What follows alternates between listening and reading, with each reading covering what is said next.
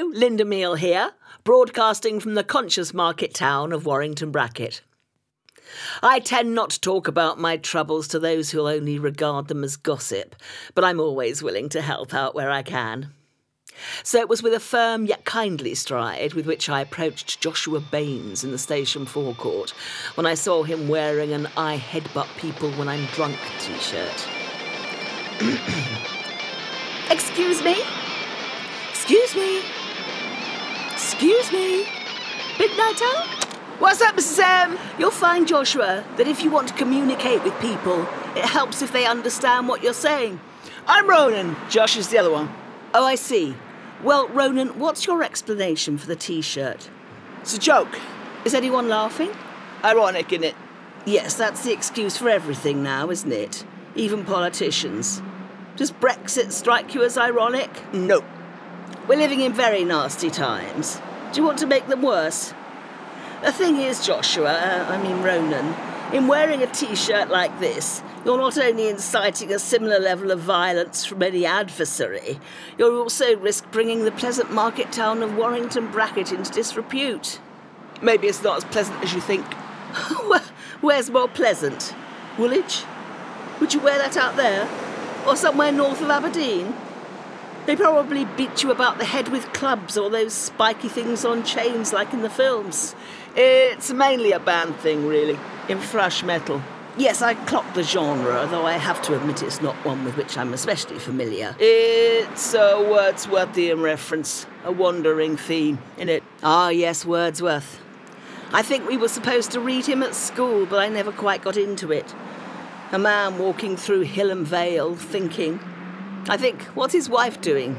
Mending the roof? Making a batch of Eccles cakes? How is your mother, by the way? Dunno. Does she know about this t-shirt? I suppose. You want me to wash your car again then, Mrs. M? Yes, 3 o'clock Saturday, I'll be fine.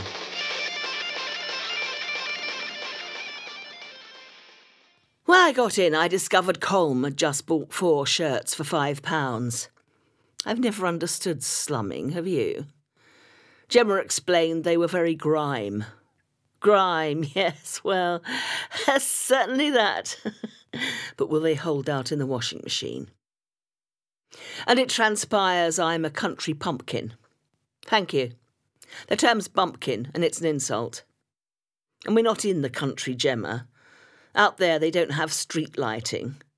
They have to make their own coffee and endure all other kinds of deprivations. And I'll have you know, I skirted the edges of the metropolitan elite back in the day. Well, I served drinks at a couple of their do's a few times. The women are interminably perky and the men all know everything. Come to think of it, that's not much different from here, except we have a slightly more modest view of our potential for averting catastrophe.